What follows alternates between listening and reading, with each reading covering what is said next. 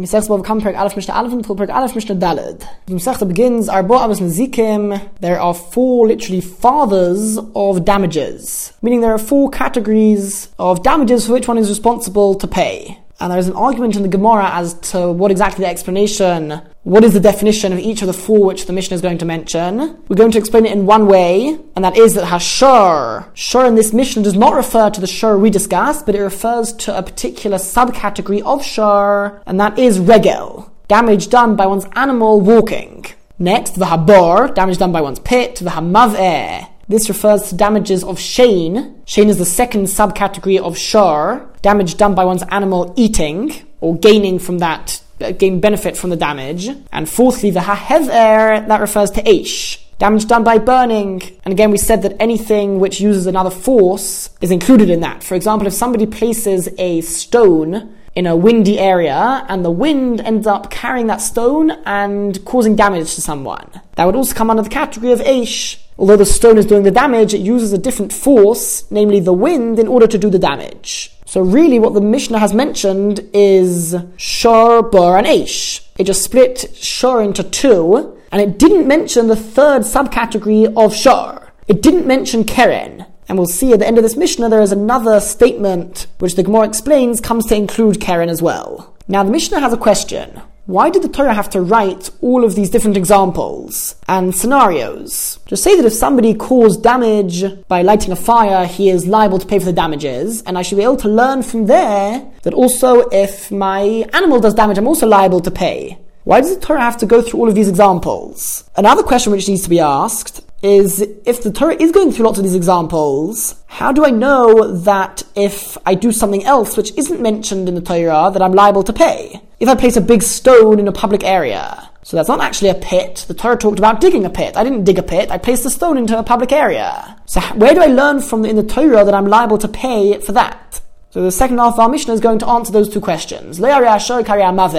The characteristics of damages of Shur are not like the characteristics of Maveh. So again, Shur refers to Regel, Maveh refers to Shein.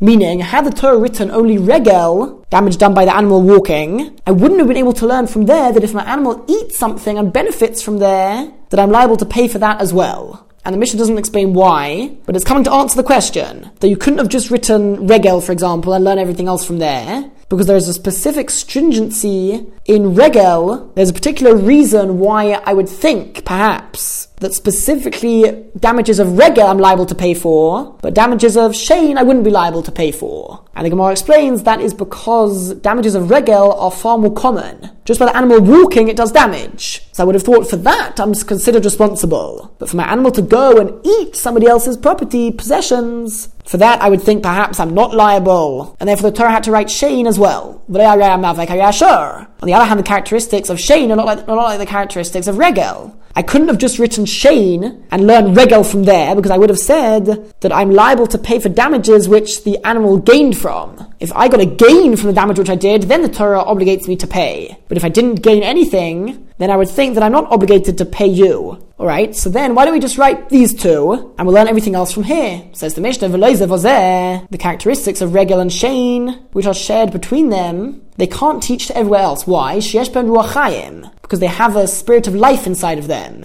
They're animals, they're alive. And when they do damage, they are doing a real action of damage, and because I own them, I should be responsible. Like the characteristics of fire, which hasn't got life in fire. So since fire hasn't got a life, it's not really considered to be doing an action of doing damage. And the fire has no mind at all. So I might have thought that specifically for damages done by one's animal, for that I'm liable to pay. But it was done by my fire, so there was no real action of damage done. There was no act of damage. Damage happened because of me, but there was no act of damage, and therefore I might think that I'm not liable. And therefore the Torah had to write Eish as well. Now there's only one left, Bur. Why couldn't we learn Bur from the rest of them? The characteristics of all of the ones which we have mentioned so far cannot teach to Bur. Why?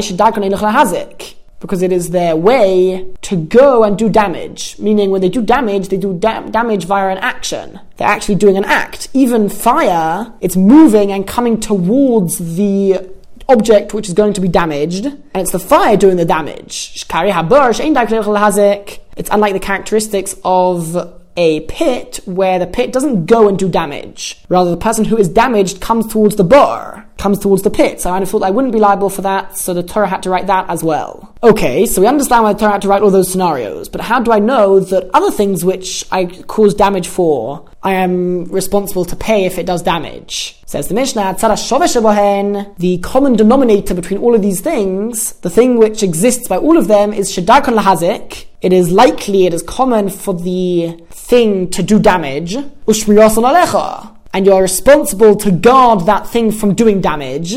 And because of that, when it does do damage, since you were the one who was responsible for stopping it doing damage, if it ends up doing damage, chov hamazik, the person who is responsible, who is the one who had to guard it, is liable l'shalem tashlumi nezek, to pay the compensation for the damage. But meitav ha'aretz, here the Mishnah adds another law. The Torah says that if somebody pays for damages without money, if he doesn't pay money, rather he pays with land. Now, there are lots of different levels of quality of land. The Torah says that when one pays with land, he has to pay with the best quality land. And we're going to understand the reason is because since really you're supposed to give him money, the only reason why you can give him land is because he can then sell the land and get money with it. And so the Torah says that you have to give him the best quality land, which would be the easiest for him to sell and obtain the value of money which you owe him by selling that field. Mishnah base. So in the next couple of Mishnahs, the Mishnah mentions lots of different cases with short phrases, which include a lot, and later on in the Masechta we'll go into more details of these cases. First, he says the Mishnah, Kol shechavti b'shmirasai, anything which I have become liable to guard, hichsharti es nizkai, it is considered that I caused the damage if it goes ahead and does damage. Now, really, this is what we said in the previous Mishnah. So what is this Mishnah coming to include? The Gemara explains it's coming to include a case where somebody gives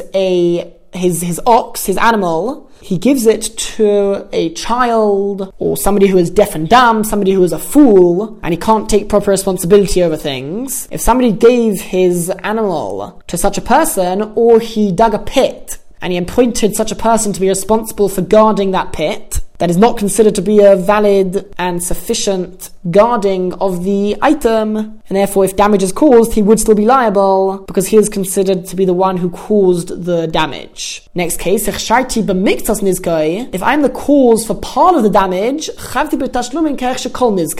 I become liable to pay as if I caused the entire damage. Now, this is not referring to any case. It's talking about a specific case. It's talking about a very specific case where somebody, let's say Reuven, dug a pit up to 9 tefachim, which is quite a shallow pit, and it is not enough to kill somebody. And then Shimon came and dug one more tefach. And he turned the pit from being a pit of 9 tefachim into a pit of 10 tefachim. And 10 tefachim is considered to be enough in a general case in order to kill somebody, if they fall in, or an animal. So if somebody or an animal falls into the pit and is killed, then Shimon only is the one who is liable to pay for the damage or for the death. Because he is the one who turned this pit into a pit which is able to kill, even though Reuven was the one who dug most of the pit. Now, a person is liable to pay only if the thing which did the damage is nechosim she'ein behen me'ilah, possessions which have not got me'ilah attached to them. If somebody benefits from an item which belongs to the Beis HaMikdash, that is known as me'ilah, it's prohibited.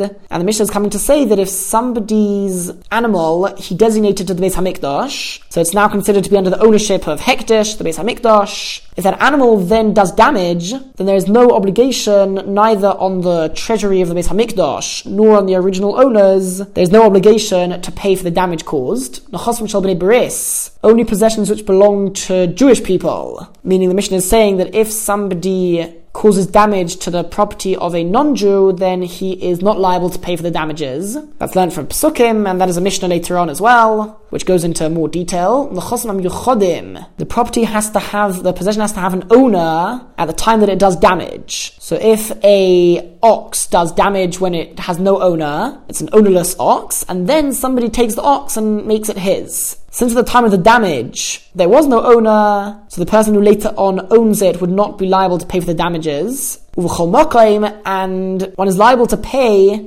wherever the damage took place,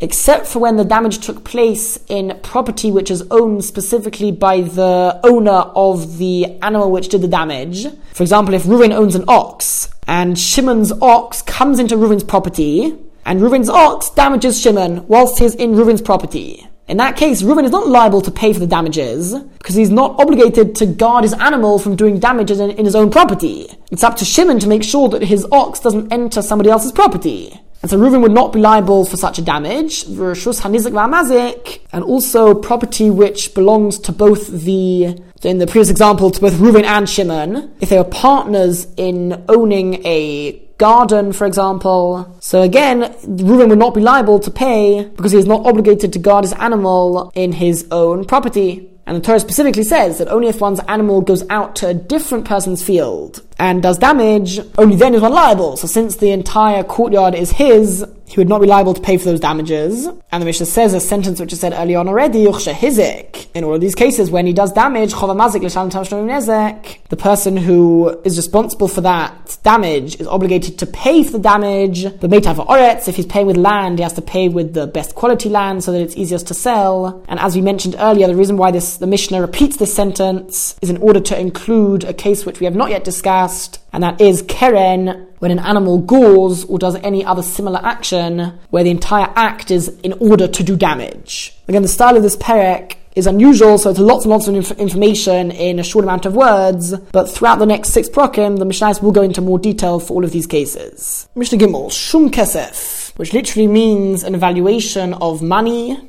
that's just a short phrase which the Mishnah gives. But it's again referring to a much larger scenario with more details. What is it referring to? We are going to explain, according to how many Rishonim explain. It's a debate as to what exactly the case is. We're going to understand that if Reuven's item damages Shimon's item, and then Shimon's item also damages later on Reuven's item, we don't say that since both of them damaged each other, we're going to look at the items, not the value, but the item, and say that they cancel each other out, so neither one is obligated to pay the other one. Rather, we say no, we look at the damage based on the value which the item went down. So if Reuven caused Shimon's item to go down in value by 50 shekel, and Shimon caused Reuven's item to go down by only 30 shekel, so Reuven will still be liable to pay Shimon the difference, the 20 shekel. Next case, v'shoveh kesef, which literally means something which is worth money. And again, this refers to a more complicated case, which the Mishnah is referring to with just a couple of words. And that is, if the person responsible for the damage dies, and he is inherited by his children, and the nizuk refers to the person who was damaged. The mazik refers to the person who is responsible for the damage. Nizuk refers to the one who the damage was done to. So the nizuk comes to the mazik's inheritors, and the nizuk wants to get compensation. You can only get compensation from something which is worth money, and the Gemara explains that refers to specifically land, because only land which is inherited, only that is bound to the debts of the person who died. But any movable items or money itself, that is not bound to the debt of the person who died, and so the nizuk can only collect his damage, the compensation for his damage, from land. Alright, b'fnei beis din, the evaluation of the damage caused needs to be done in a beis din of expert judges, dayonim, val pi edim. It has to be by the testimony of witnesses. The mazik is only liable to pay if there are witnesses who saw and testify about the damage. And those witnesses need to be totally valid witnesses, just like regarding everything else. It's real testimony. B'nei chayrin, they have to be free, they can't be slaves. B'nei bris, they have to be Jewish. And now it's the Mishnah v'hanoshim b'chal hanezek. Women are included in all of the laws of damage. There's no difference between a man and a woman. If they actually own something, then they will be liable for the damages caused. Or if they lit a fire, dug a pit, etc. And the Mishnah ends off, there is a case where the hanizak v'hamazik b'tashlumin, that both the nizak and the mazik pay. Now, it doesn't really make sense. Of course, it's always the mazik paying the nizak. The mazik caused the damage, the nizak is the one who the damage was caused to. So what does it mean that the nizak is part of the payment? The answer is you're referring to a specific case where Reuven gored Shimon's animal, and let's say Shimon's animal went down from 100 shekel to 50 shekel. The dead animal is not worth nothing, but it's worth much less. So it's now worth, let's say, 50 shekel. And until they manage to get their act together and go to beis din, and for beis din to obligate Reuven to pay Shimon, the dead animal, because it's been lying around, so it is now worth only 30 shekel. It's gone down from 50 to 30 now. The law is that the mazik, Reuven, is not liable to pay for that extra 20. He pays based on the damage which he did at the time of the damage. And so in some way we look at that as if it's sort of the nizak who's also paying the mazik, as it were. because he's not receiving all of his payment for the damage which the mazik caused him. Mishnah Daled, when it comes to the subcategory of keren, we mentioned that the first 3 times that it does it is a tam, and the owner is only obligated to pay for half of the value of the damage. And the Mishnah says, Chamisha tamin, there are 5 examples of acts of damage where the first time it does it, it's considered a tam. V'chamisha mu'odim, and there are 5 examples where this act is considered to be done by an animal which is a mu'od already from the beginning, meaning the animal is prone to do this, so it wouldn't come under the category of keren, because keren, the first 3 times, you pay only half the nezek, and it's a tam. It would come under one of the other categories where they are all considered to be mu'od from the beginning, such that you need to pay full damage even the first time it does it. An animal is not considered to be a mu'od from the beginning for the following things, meaning the following things are examples of keren. Lo ligach, not to gore, v'lo ligoif, not to push with its body, v'lo lishoich, not to bite, v'lo lirbait, not to lie down on something and damage it that way, v'lo livait, and not to kick. All of those are examples of keren where the first 3 times I would only pay chetzi nezek. Now the Mishnah gives examples of 5 things which are mu'od from the beginning. Hashein, shein, when the animal eats, mu'edes lechles hara'oila. The animal is considered a mu'od if it eats something which is fit for it to eat. For example, produce, haregel, mu'edes l'shabbos b'derech helucha. In the category of regel, the animal is considered to be a mu'od to break things as it is walking. Thirdly, v'shar hamu'od, an ox which became a mu'od from keren. It's now considered to be a keren mu'edes. After it galls 3 times, if it galls again, then it would be considered a mu'od. It's prone to do it, it's likely it's going to happen, and the owner would need to pay full damages. V'shar hamazik b'rshus hanizak, if there is keren which occurs inside the property of the nizak. In such a case, at least according to the opinion of our Mishnah, this is not agreed upon, but according to our Mishnah, keren which occurs inside the property of the nizak, even if it's a tam, the owner is obligated to pay for full damages. Alright, v'ha'odom, and damage done by a person, he's certainly considered totally responsible for what he does. Now, as the Mishnah has a wolf, v'hari, and lion, v'hadoi, v'bear, v'hanomer, a leopard, v'habardlos, some sort of cheetah, v'hanochosh, and a snake, haril mu'odin. Whatever they do to do damage, they're considered to be mu'od from the beginning. If they were to bite, for example, when an ox bites, that's considered to be unusual, so it's a tam. But if a snake bites, it's considered usual, and therefore it'll be a mu'od. Rabbi Eliezer says, Bizman sheminei tarbus, if they are domesticated and trained to be calm, then even these animals, which are generally assumed to be wild, in mu'odin, would not be mu'od. V'hanochosh mu'od lo'ilam. However, a snake is always a mu'od because it's impossible to really train the snake to not do damage. Ask the Mishnah, Mabin tam and mu'od, what is the difference between a tam and a mu'od? Elasha tam shalom chetzi nezik megufay. When a tam does damage, the owner is obligated to pay only half of the value of the damage, and he does so megufay, from the actual body of the ox, meaning the ox which did the damage, the animal which did the damage, the mazik uses that to pay the damage. So if it happens to be worth exactly half of the damage, he would just give him the animal. If it is worth less than half of the damage, less than what he owes him, then that's all he needs to give him. So he would end up giving less than half in that case. And if the animal is worth more than what he owes him, more than the chetzi nezek, then they would sell the animal, and the value which they get for it, he would use to pay his chetzi nezek. Whereas a mu'od misham nezek shalim, he pays for the full damages min ha'aliyah, from the best property. Again, that refers to the halacha of meitav, which we mentioned a couple of times already, which is if you pay with land, then you have to pay using the best quality of land, which is easiest to sell and translate into money.